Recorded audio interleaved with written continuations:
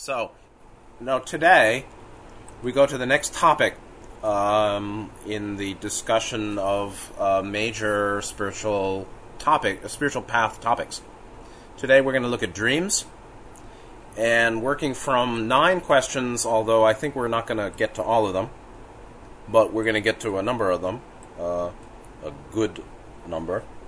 And what I'd like to do is read the questions as they were written and then answer them one by one. But I'd like to read the first 2 or 3 that I think can be handled together. Question 1, and this refers back to the raw material. Ra talks about remembering dreams as a skill, and this comes from session 86, question 10. Ra talks about remembering dreams as a skill, and the dreams can be used for healing one's distortions. Could you elaborate on how and why it can be useful? And question 2, in session 86-12, or at session 86 also, same, Ra spoke about the activity of dreaming, helping to heal one's distortions. So we're still talking about healing distortions. I assume one idea is to gain insight. In psychology, or the field of psychology, it's said that insight is useful, yet not enough to change one's attitude. So how can healing occur then in that context? So, remembering dreams as a skill, using dreams for healing. The healing is healing of distortions. How is that done? The activity of dreaming and remembering dreams, helping to heal distortions associated then with insight, or gaining insight on, which is self-understanding, or deeper understanding of the subconscious or personal psychological process. Is that insight enough for healing? How does it relate to healing? If it's, as psychology, field of psychology experts say, it's not enough to change one's attitude. How can healing occur with only insight? Or does it only occur with insight? And then question 3, how does one distinguish useful from non-important material within a dream? And can the clues within a dream be related to repetition or strength, intensity of the detail of the aspect of the dream? Big picture versus details, meaning micro versus macroscopic dynamics of any dream that we remember, and or emotional triggers of the dream. And so let me look at all those 3 together. So, remembering dreams as a skill means it can be learned and improved over time by practice. So, skills are improved by practice. Practice requires persistence, commitment, and, ultimately, any skill is learned only to the degree that we deeply want to learn it. When anyone proficient in any skill, even an art like playing the violin, is proficient mainly because they really, really want it. They highly value it, and therefore they have persistence and endurance and the strength of character, strength of will, really, to stay with it and keep self-improving as they learn it. And so by writing down one's dreams in a dream diary or journal, by studying about dream analysis, by listening to dreams, and familiarizing oneself with the psychological aspect of dreams, as well as other types of dreams which are metaphysical, meaning it seemed like a dream, but it was so real. And from my understanding, which is beyond transpersonal psychology, it's called metaphysics, or integral psychology, you can say. Some of what we call dreams are out-of-body experience, so we talked about that a lot. Now, the skill in remembering dreams is really more so a skill in being able to read the significance of dreams. And that skill surely includes this ability to distinguish useful from non-important, meaning aspects of particular dynamics of dreams or dreams as a whole, action sequences in a dream, aspects of a portions of a particular longer dream, and this sort of general discernment of what's important, what's not important. That's one aspect of the skill in knowing how to read dreams. So it's not simply remembering, but interpreting. And that skill of interpreting definitely includes, or in fact, significant, rests very much on the skill of determining what's important and what's not important. So when somebody tells me a dream, the first thing I look at is it significant, is it psychological, or is it metaphysical, out-of-body astral? Is it purely a product of their own mind-body process? And there may be, we can have a dream that the dam is about to burst, and it doesn't have any psychological meaning, and it's not an out-of-body experience. It's simply because the person needs to pee, and the bladder's full. And it's coming up into the mind as imagery of a dam about to burst. So that's a somatic dream, or dream imagery coming simply from a physical process. Then there's psychological, which could be the same, a dream about to burst, or dam about to burst. And it may be that the person has deep concern about some very powerful dynamic in their life associated with water. Then you have to know how to read about water and what it means to that person, ... that is about to overwhelm them in their life. An imminent, overwhelming, submerging, drowning type flooding process in life, or phenomenon, or aspect, situation in their personal life that they fear will overwhelm them. Or it could be that the person went out of body and they're looking at a dam that really is about to burst because there's a typhoon coming in 3 days and it's going to burst that dam. That's precognitive. So, how does one learn discernment? So, there are two sides to any learning. One is left brain, the other is right brain. One is analytical, logical, linear, very conceptual. It's called thinking. Critical, logical, independent thinking. Very much rational, comparative, sequential, compare, contrast, all the tools of logical thought. Left brain, or at least wisdom-oriented. Then there's love. The love basis is basically direct knowing or intuition, inspiration. A holistic knowing, not necessarily depending on thinking. Knowing without thinking. Aha, I got it. So that's non-linear, or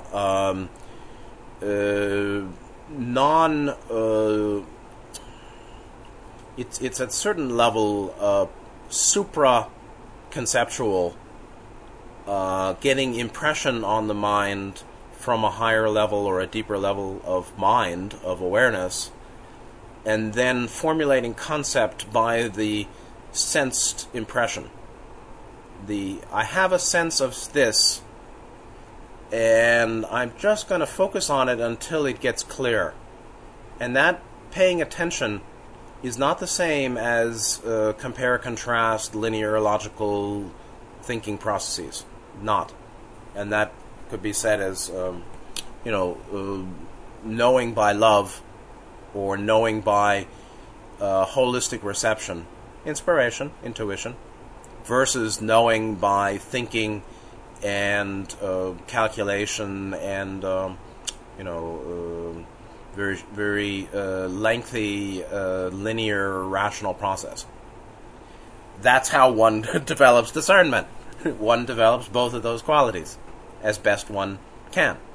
And that includes study, and it includes reflection, contemplation, and it includes meditation, and it includes knowing yourself well, and it includes commitment to honesty. And so that's how one can discern what's useful, what's not useful, what's important, what's not important. Surely, if you have the same kind of dream imagery again and again, repetition, it's probably important. And in fact, it comes back again and again because the mind is stuck there. But the purpose of its coming back again and again, certain imagery, is because that's an issue that one really seeks to work through. That the deeper mind wants the conscious mind to get the point, to learn something, and readjust accordingly. Likewise, Ross talked about sexual partnership where one is blocked in the lower triad chakras and the other one is green ray vibrating. The one that's blocked in the lower, one that's more blocked in the lower chakras may have this sexual insatiability, hungering, with that love-based other partner for sexual union, because they're seeking green ray activation and unblockage. So what we're stuck on, particularly as comes through a dream, where there's repetition, is the evidence of a blockage that is seeking its own releasing, seeking its own catharsis. Strength, of course, all of these are important. And no, it's not that complicated. Very powerful emotional charge being triggered strongly emotionally upon awakening, and a dynamic in the dream that is felt to be intense, obviously, is important. And what's more subtle may still be important, but not necessarily at the emotional, but more mental, spiritual. And so, how does one distinguish useful from non-important material in a dream? One develops discernment. How does one develop discernment? One has a commitment to honesty and truth, and one has a certain detachment from one's emotionalism. And one also knows a clear mind and what it means to be quiet, to have a mind that can rest quietly and be comfortable in silence or comfortable without making thought.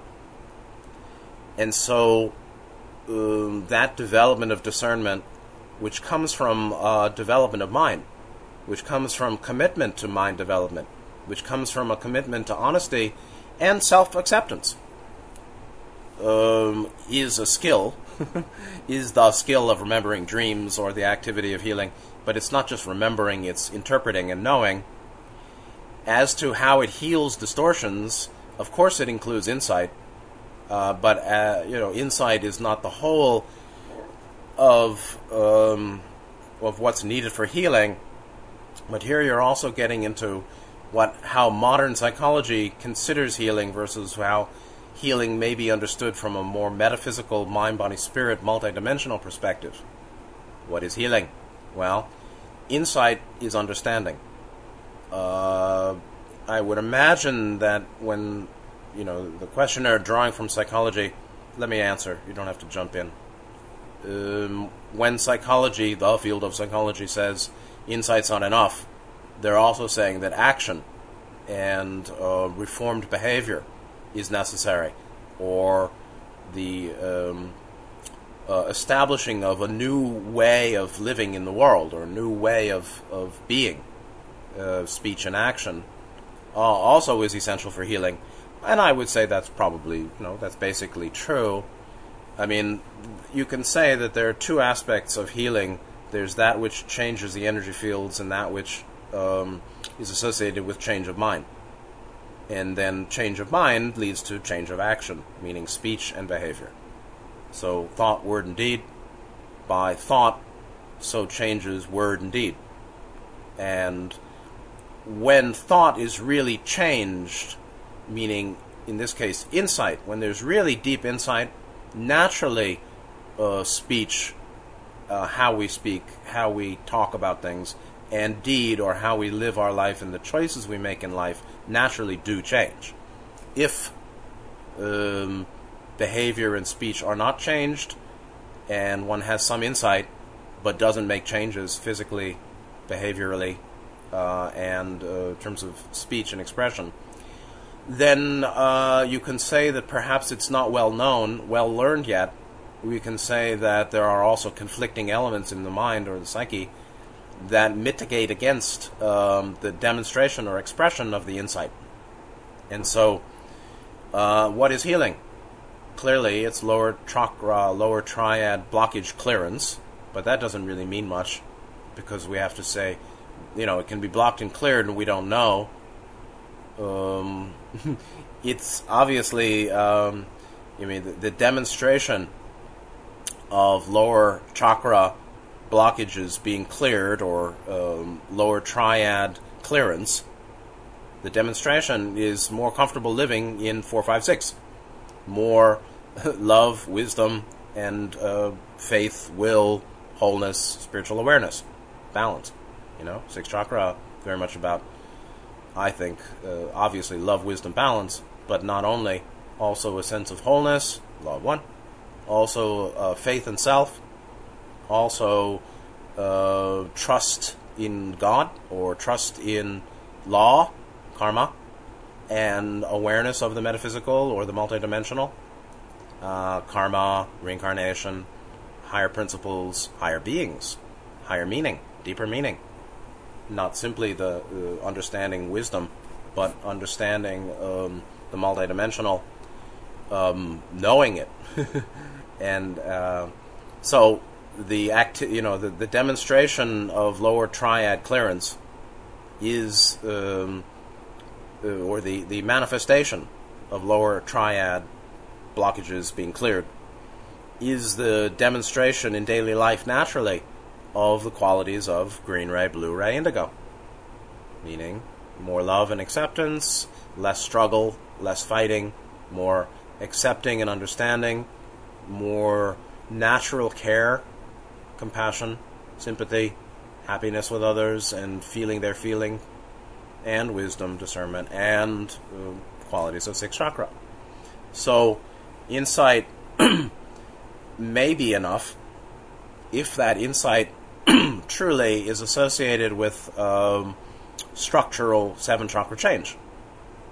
There are people who are serving the world day after day and very imbalanced. There are people who are hermetic, living alone, or you don't even know them, nobody knows them, and they're very balanced. Ra talked about that. So the person with great action, great energy in service to other may be very distorted. They have certainly good will, meaning strong will, but they may be very distorted. So insight, to say that insight is not enough to change one's attitude, so say they. What do they think is sufficient? Well, I guess it's some kind of physical, verbal, social, interpersonal demonstration of what the person has insight on. But basically, knowing your dream, the skill in remembering dreams is the skill of interpreting.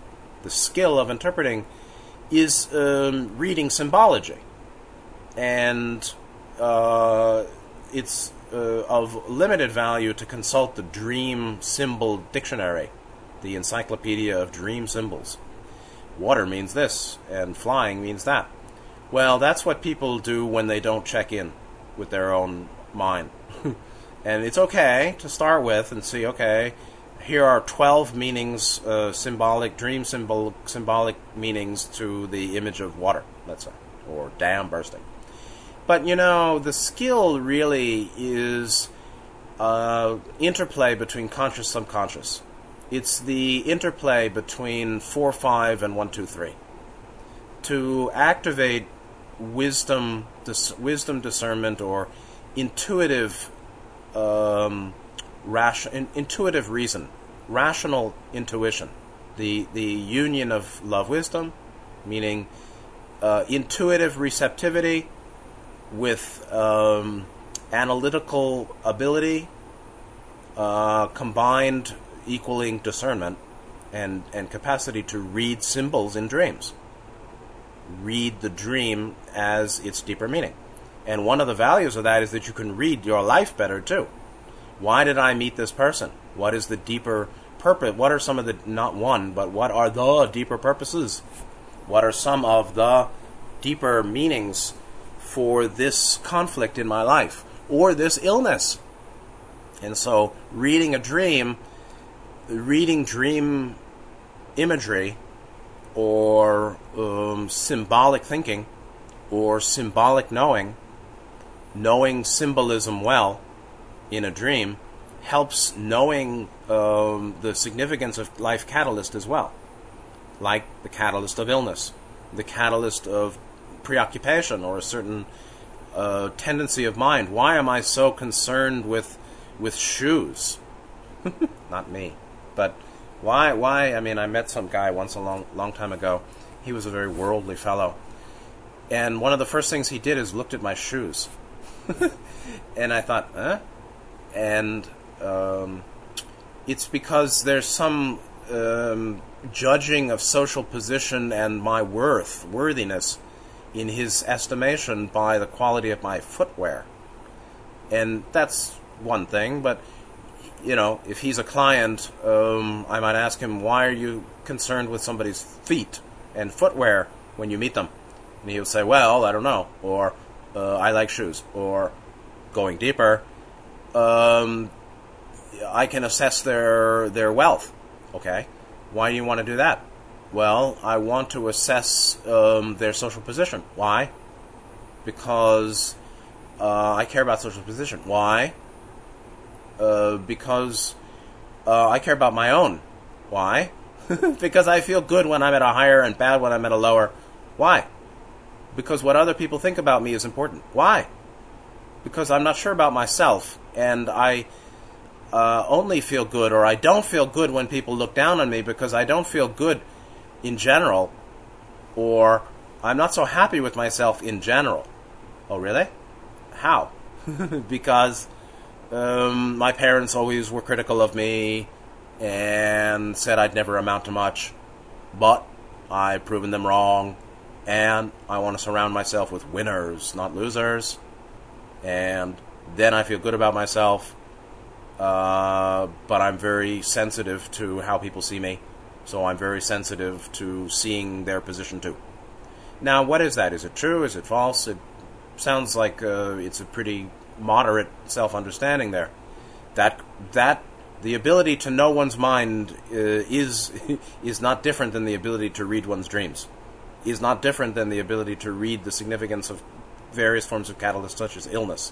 Why do I have a pain in my left toe? My left foot, third toe. Well, what's the meaning of that? Well, I consult my, body signs book by Hilarion or something, but then I reflect on what that means. Okay, it's a problem with stability of self-worth basis. Left foot, ... So anyway, the self heals the self by love and wisdom.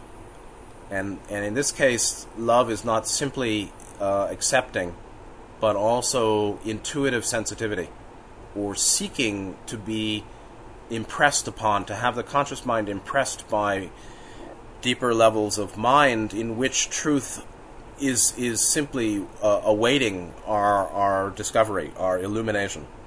We don't have to calculate. The point is that every book is open book for those with eyes to see.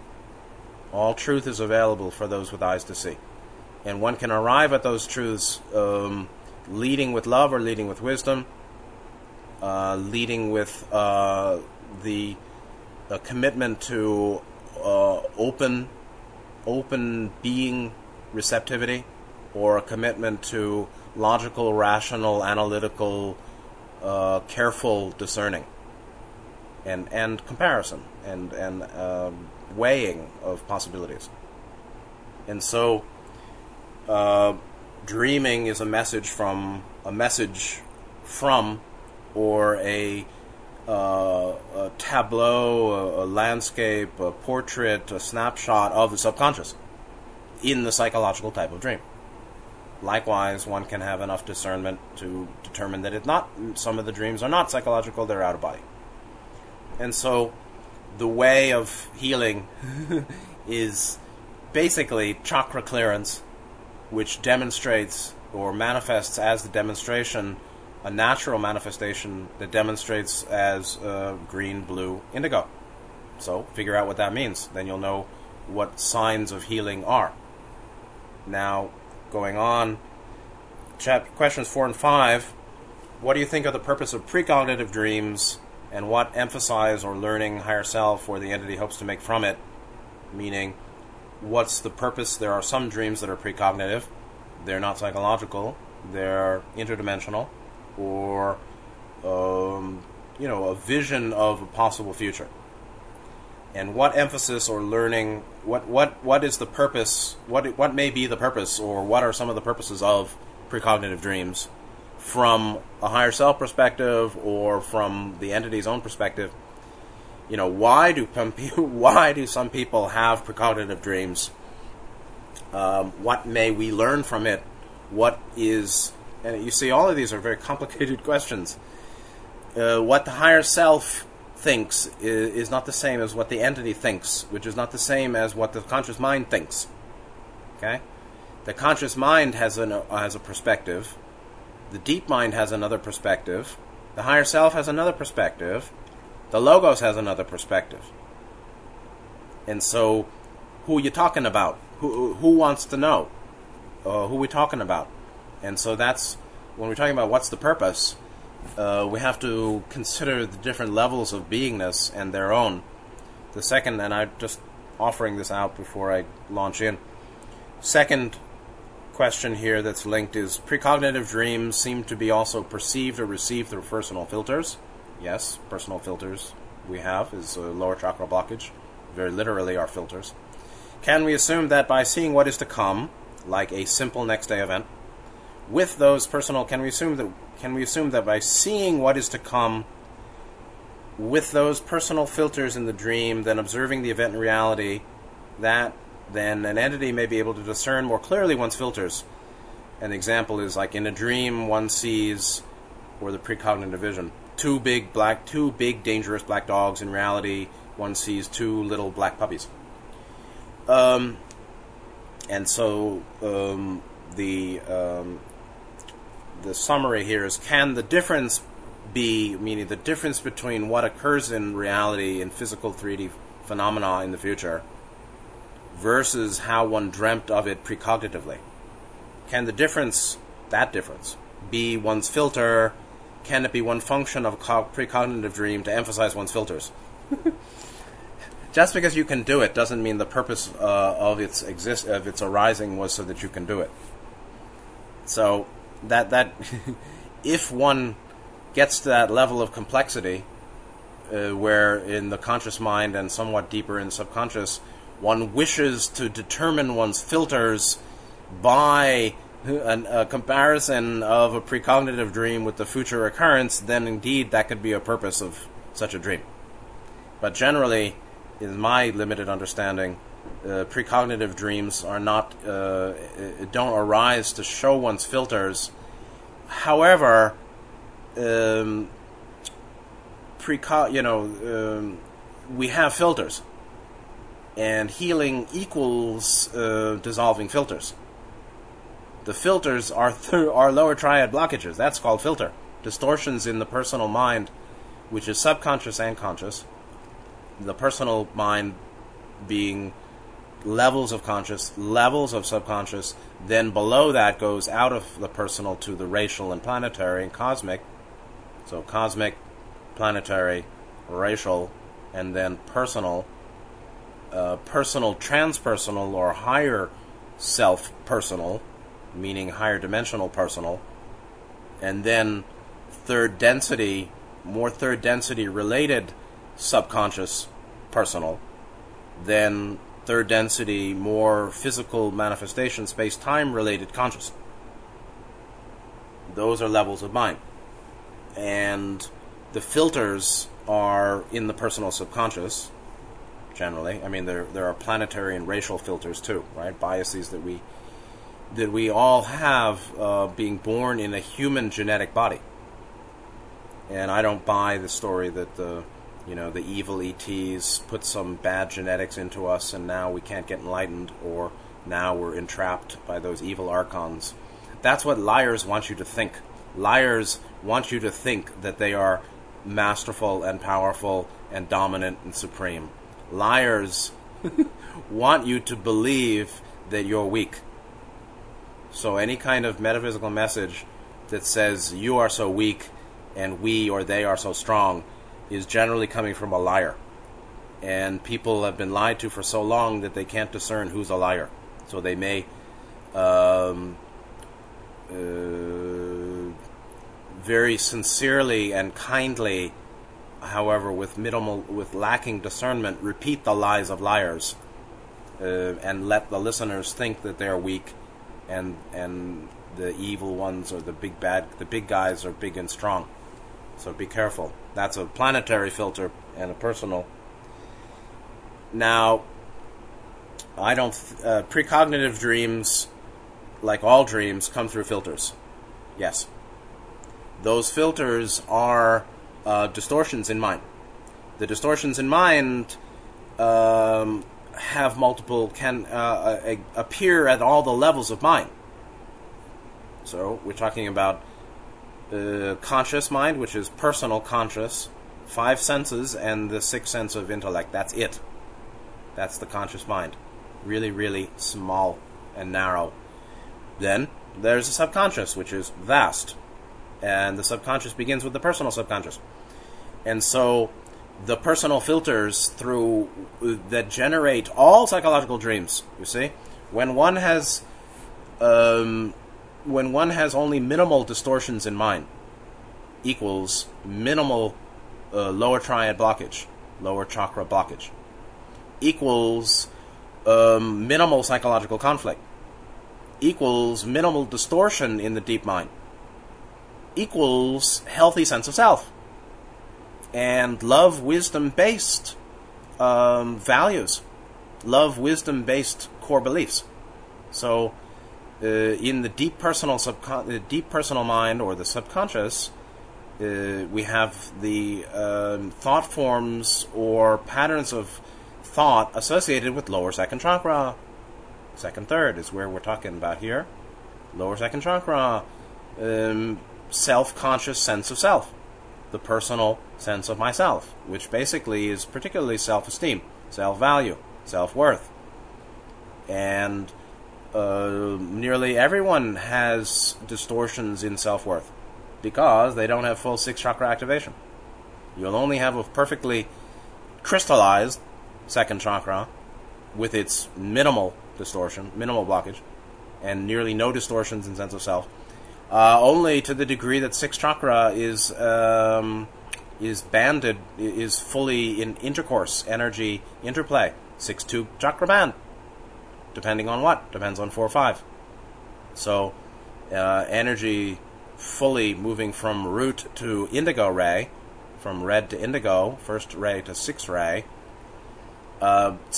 sufficient so that the 6-2 chakra band is well developed, meaning one's sense of self, one's personal sense of self, or sense of the personal self, is fully infused with awareness of true spiritual being. True, higher self is unified being, is the transformation of the body-mind identified self, or self as body-mind. I am the body, I am the personality, I am my gender, I am my race, physical body, genetic race, I am a human, I am my personality, I am young, I am old, I am good, I am bad, I am this and that, my title, I am a teacher, whatever. All of those limited self-identifications associated with body-mind, associated with 3D, 1, 2, 3, that's it,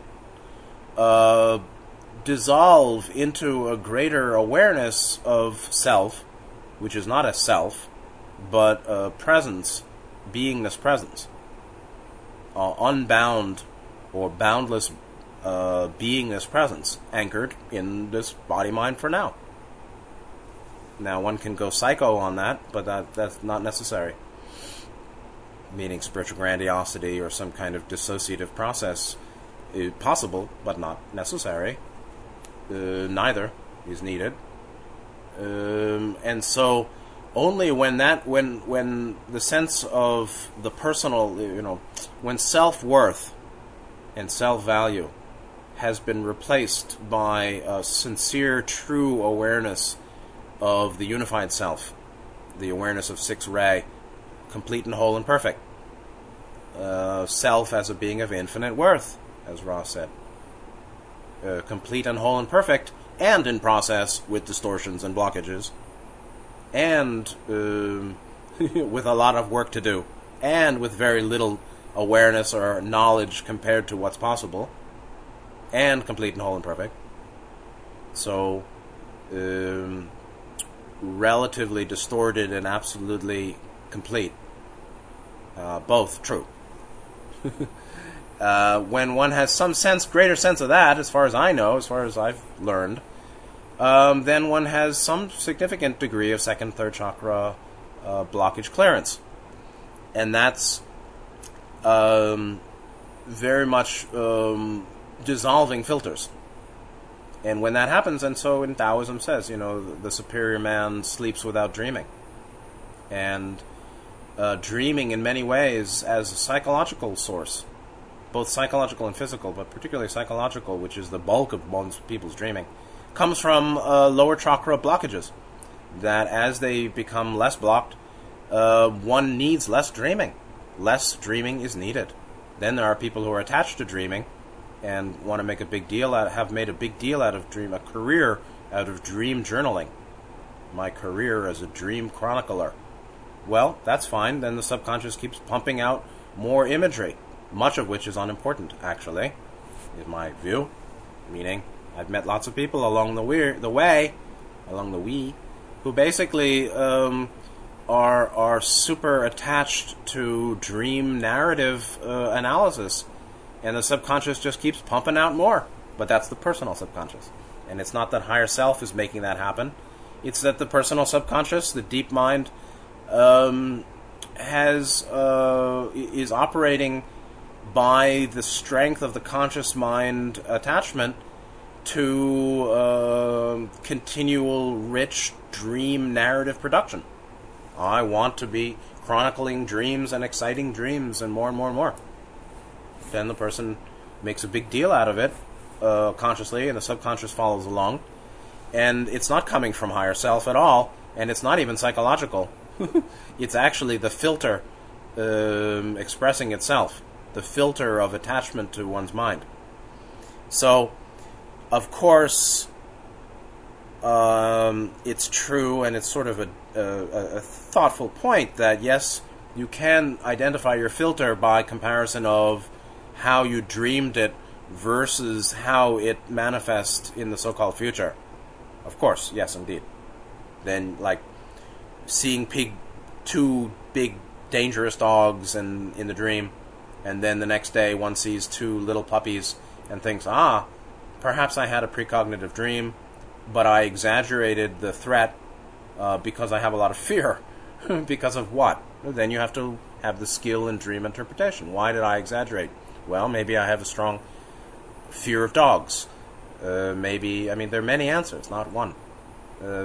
Strong fear of dogs, strong fear of animals, strong fear of my own animal nature, strong fear of emotion, strong, some past life attachment to violence, some past life fear of violence, some sense that I'm vulnerable in the world, some lack of faith in self, lack of faith in the world, lack of faith in safety, lack of trust, all sorts of dynamics.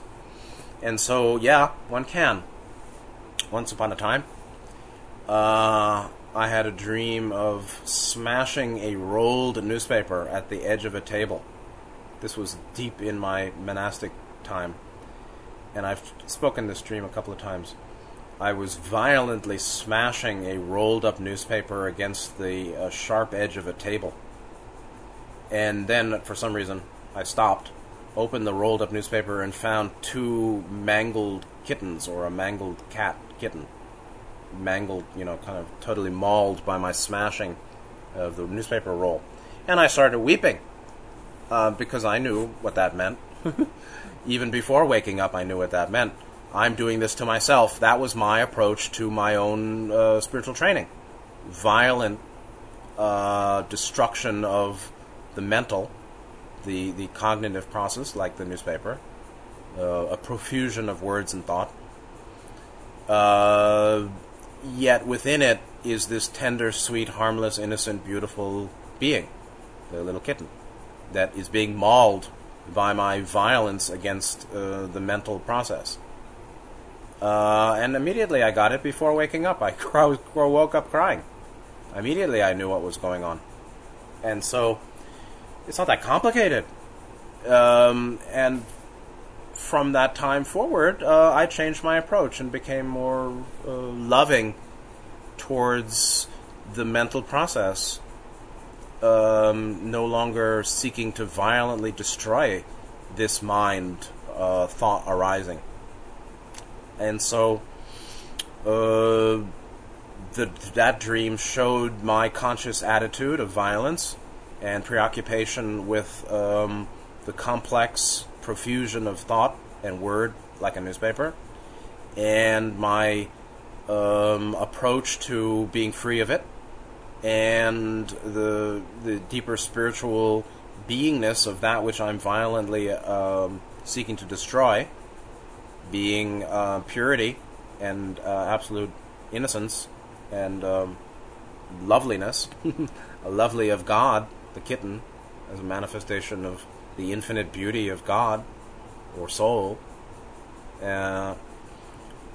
Okay, now that insight did lead to changed behavior. But you see, when the insight gets deep enough, behavior and speech change naturally. And if the behavior and the speech don't change, then we can say that the insight wasn't either deep enough or there's conflict from other tendencies in mind. And so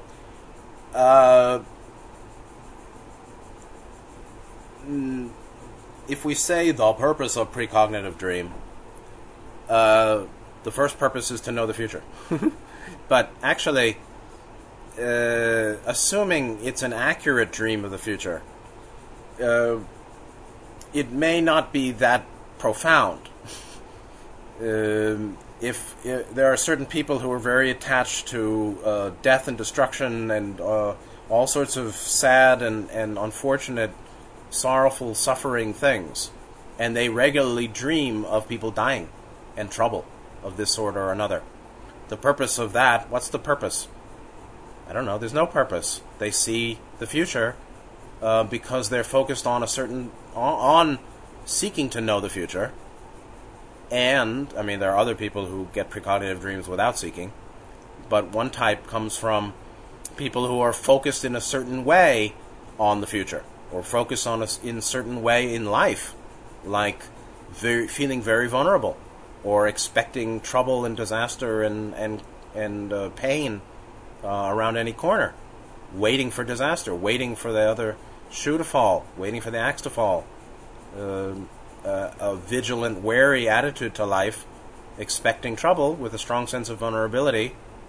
They may continually dream precognitively of others' trouble. And some of that will be true, and some of them are false. Like, oh, I dream that there's going to be a tsunami and destroy our city. It didn't happen. It's just that person's fear. So what's the purpose of that dream? I don't know. I mean, who are we talking about? It's a manifestation of their conscious, subconscious preoccupation or focus or attachment. It was false, or it didn't come true. Then what do? I don't know if there's any purpose of it at all. So, people think that there's a purpose because they make use of it in a certain way. I don't think there's any purpose to that dream, but it can be used well. And so people, this is a very deep tangle that I've found in a lot of people's mind, that there's the attribution of purposefulness to that which is simply a natural phenomena that can be used for learning or not. But the purpose, its arising doesn't always occur for learning. I'm holding my cup and I'm distracted. I loosen my grip, it falls, it smashes, it's gone. Oh, my favorite cup. Look what I've done. What's the purpose? I don't think there's any purpose. The purpose, the fact is, I didn't have presence of mind to keep focused on a certain level of grip to hold the cup so it didn't fall and crash. And look what I've done. Now, I can use it in a certain way, but to say that it came for that purpose, I don't think that, I think there's a real danger in that approach, frankly. Now, we can have the attitude of, I want to learn from everything. I want to keep growing. This is great.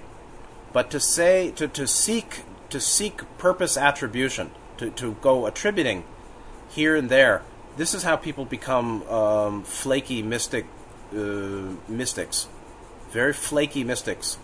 Say, oh, this happened because of this. This happened because of this. Oh, you dropped the cup so you can learn to not get distracted. It was a teaching, it was a calling from higher self to get less distracted. No, I don't think it works that way, folks. People should really ponder their own desire to attribute purposefulness. However, if you want a purpose, great. If you want to keep learning from everything, it's great. But don't, be careful. And there are people who walk around that way, looking for the purpose. What's the purpose? What should I do? Well, if you want to use it for growth, that's great. But if you're always looking to find the hidden purpose or attribute purpose, I think that you're complicating life and adding another layer of filter. You're adding a new filter by seeking the hidden purposefulness of all that occurs. But if you want to learn from it, that's great. I dropped my cup. Fuck. What? Why? Well, I obviously was distracted and didn't value that which I love. I love my little cup. My favorite cup. I was distracted. Well, my value doesn't match my commitment to focus. My focus, the degree of my commitment to focus on making sure I don't loosen my grip on my favorite cup, doesn't match my belief in that which I value. Or my feeling that I didn't, I want to keep it, not break it. What's going on there? Well, then I can look at self-sabotage, and I can look at all sorts of very subtle, complex psychodynamics. And that's because I want to use the experience for learning. But that doesn't mean that's the purpose of my dropping the cup. And I just don't think, if you want to know the purpose, you have to determine the level of the level of self in which there's authorship. What level of self determines authorship? Who did it? Well, higher self doesn't do that kind of stuff. E.T. doesn't do that kind of stuff. The conscious mind and the subconscious does that. And so there's a lot of stuff goes on that's done by levels of the personal mind that we're unaware of. Those are the filters. So I love this cup consciously, but subconsciously I seem to be not valuing it enough to keep my grip. Keep a grip. And so what's that all about? Well, that's me not knowing myself, me working against my conscious mind, me wanting to hurt myself, me, not valuing, not having a commitment to that which I value. Who knows? There are many, many meanings. And so, to think that higher self makes all this, higher self doesn't make precognitive dreams, as far as I know. It's the subconscious, it's the deep personal desire to know the future. Some people always want to know the future. Some people get precognitive dreams even though they don't care about the future. It's very upsetting, perhaps. Or it's very wonderful. I won the lottery. Oh my God. And it really happens. Well, sometimes a precognitive dream occurs because the future is so significant, either of pleasure or pain, or supportive or harmful, limiting, that the future mind intrudes on the present, because time is not linear, or the linear time is just one way of looking at it. The mind is transtemporal, obviously, and so the mind can know past and future. The mind can be free in time, as it is in time, space, or astral. That's what a precognitive dream is a manifestation of the mind's freedom in time, that it can know the future and know the past. That doesn't mean the purpose is from higher self. And so to think that everything that happens is done by higher self is really mistaken, frankly. Higher self is less interested in you than you think. And higher self is more interested in you than you think, but not quite interested in you in the same way you think. You know? I mean, the master of the temple has a certain commitment to the students in a certain way that the students don't know, more than they think.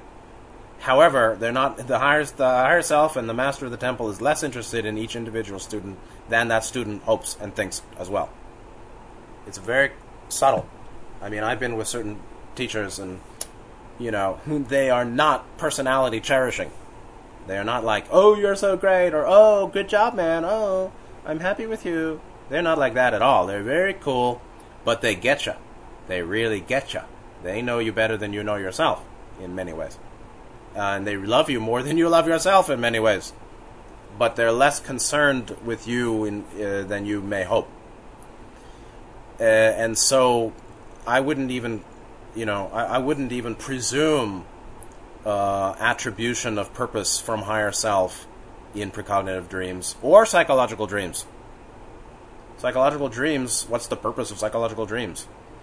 It's simply setting aside the issue of purpose. Let's just look at how it comes to be. It comes to be because there are filters or blockages in lower triad, and there's stuff that needs to get resolved. Distortions in mind, blockages in lower triad, that simply arise and move from the subconscious to the conscious through the agency of a dream. That's called karma. That's called the upward spiraling light from root to crown.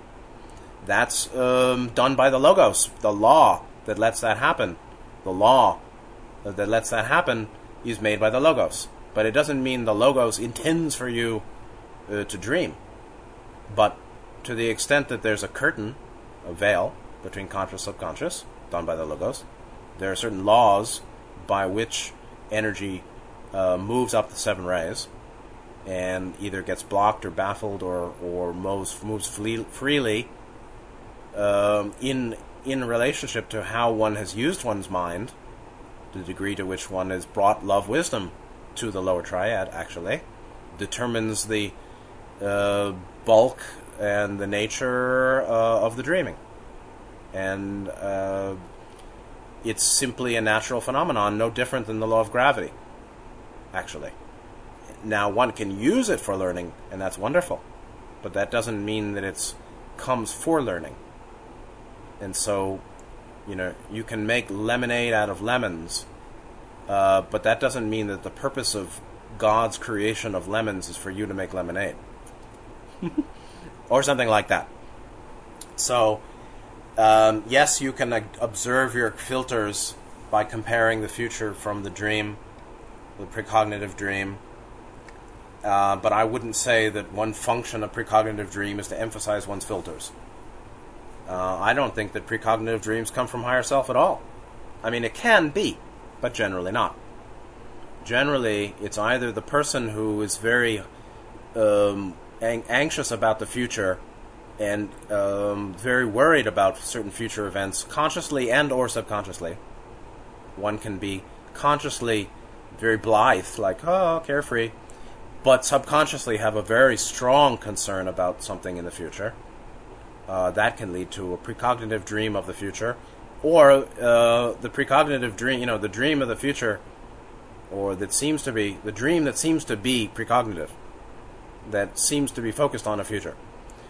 To the extent that it doesn't come so, often is an expression of one psychological process, like, the black dog, the big dogs versus the little dog. And so, on the other hand, one can have a accurate dream of the future, precognitive dream, And it doesn't happen because things have changed between the time of the dreaming and the future. Or one was simply seeing a probability line, and there are multiple probability lines. One can have a great fear of something and imagine a precognitive dream, but it isn't precognitive, it's psychological. And then it doesn't happen, of course, because it wasn't precognitive, it was simply your fear of the future, or your obsession or concern with the future. So all this is thought. Everybody's full of thought. And the more full of thought, the more dreaming one will be. And so, finally, question 6, and this will be where I end here. Can dreams in general reflect one's level of consciousness? Obviously, I mean, it reflects, obviously, the condition of the lower triad. And in general, the less one has lower chakra blockage, the less dreaming will occur. As to higher dimensions of consciousness, yes, also, meaning like 4th or 5th or 6th density consciousness, but we really are under the veil. We really have limited mind. And so it's not that common that people will have dreams which really are not psychological. You see, if it's associated with 4th, 5th, 6th density life, then it's metaphysical, and it's a metaphysical dream, or a metaphysical vision, or remembrance of outer body, or previous experience at that dimensional level, or qualities of life or mind or being at that level, at those higher levels. That's not psychological. And yes, of course, if you understand, if you want to understand that, just understand conditions of life in 4th and 5th and 6th density. As you understand that, you'll understand how that might manifest in what's considered to be a dream. But it's not psychological. It's really visionary, or a kind of channeling, inspirational even channeling, of qualities of mind or life or being at those levels, or remembrance of how one's past life there. And so, yes, dreams always reflect one's level of consciousness. I think that, my perspective, just to sum things up here, I used to keep a dream journal. And I, like most people, found that the more I wrote, the more material came, and so that I had to stay half an hour in bed before getting out to finish the dream journal, because I kept remembering more and more. And then came to realize that's an attachment, and that wasn't helpful. The psyche, deep mind, was producing more and more because I wanted more and more. And then came to be less interested in that. I think, for me, it was a phase along the way, being highly concerned with dream activity. And as I continued, more distorted or less distorted, you can choose for yourself, I had less dreams, fewer dreams. And dreaming wasn't that important. Some dreams are beautiful and wonderful. Those are generally out-of-body and multidimensional. Some dreams of the future, so-called, weren't of the future. They were of the filter, yes. Apparently precognitive, but essentially psychological. Okay, I could become more aware of certain dynamics I had in relation to certain people or things in relation to futures. And some dreams that were repetitive over the years really were quite important to determine, and indeed revealed future in ways that I didn't know until the future had finished occurring. Until those repetitive dreams presaged in symbolic form, until years after it had happened, or after it sort of come to be, then I could realize, oh, those repetitive dreams with that symbolism referred to that event, and in their own way. Okay? So, that's helpful. But I just don't make a big deal out of dreams myself, because there's interest in dreams and there's attachment to dreams, right? There's interest in mind and attachment to mind. There's interest in path and attachment to path. Path means, let's say, the principles of transformation, the principles of mind, body, spirit transformation. Right? Ross said the purpose of incarnation is evolution of mind, body, spirit. Well, seeking to know the principles is essential. But there's also attachment to thinking endlessly about principles and getting tangled in thinking about path and practice rather than practicing. So there's just, there's a Taoist view that the man of the way simplifies and relinquishes increasingly, and the man of the world accumulates and gains increasingly. And so there's a difference between gaining and losing, or the necessary continual surrendering, relinquishing, detaching, letting go, releasing, letting come and go, that's associated with path and development. And too much emphasis on dream, just like too much emphasis on study, just like too much emphasis on history or worldly, is not associated with the core principle of surrendering, relinquishment, detaching, letting go, associated with spiritual transformation, path and practice. So there's a lot to say with dreams. I think I covered a lot here. Certainly we can use dreams well to learn and grow much. There's also real hindrance to get attached to dreams and dreaming and the world of mind. So let's just put it that way. Anyway, thank you for the question, and I hope it's been helpful. Take good care of yourselves, and good night.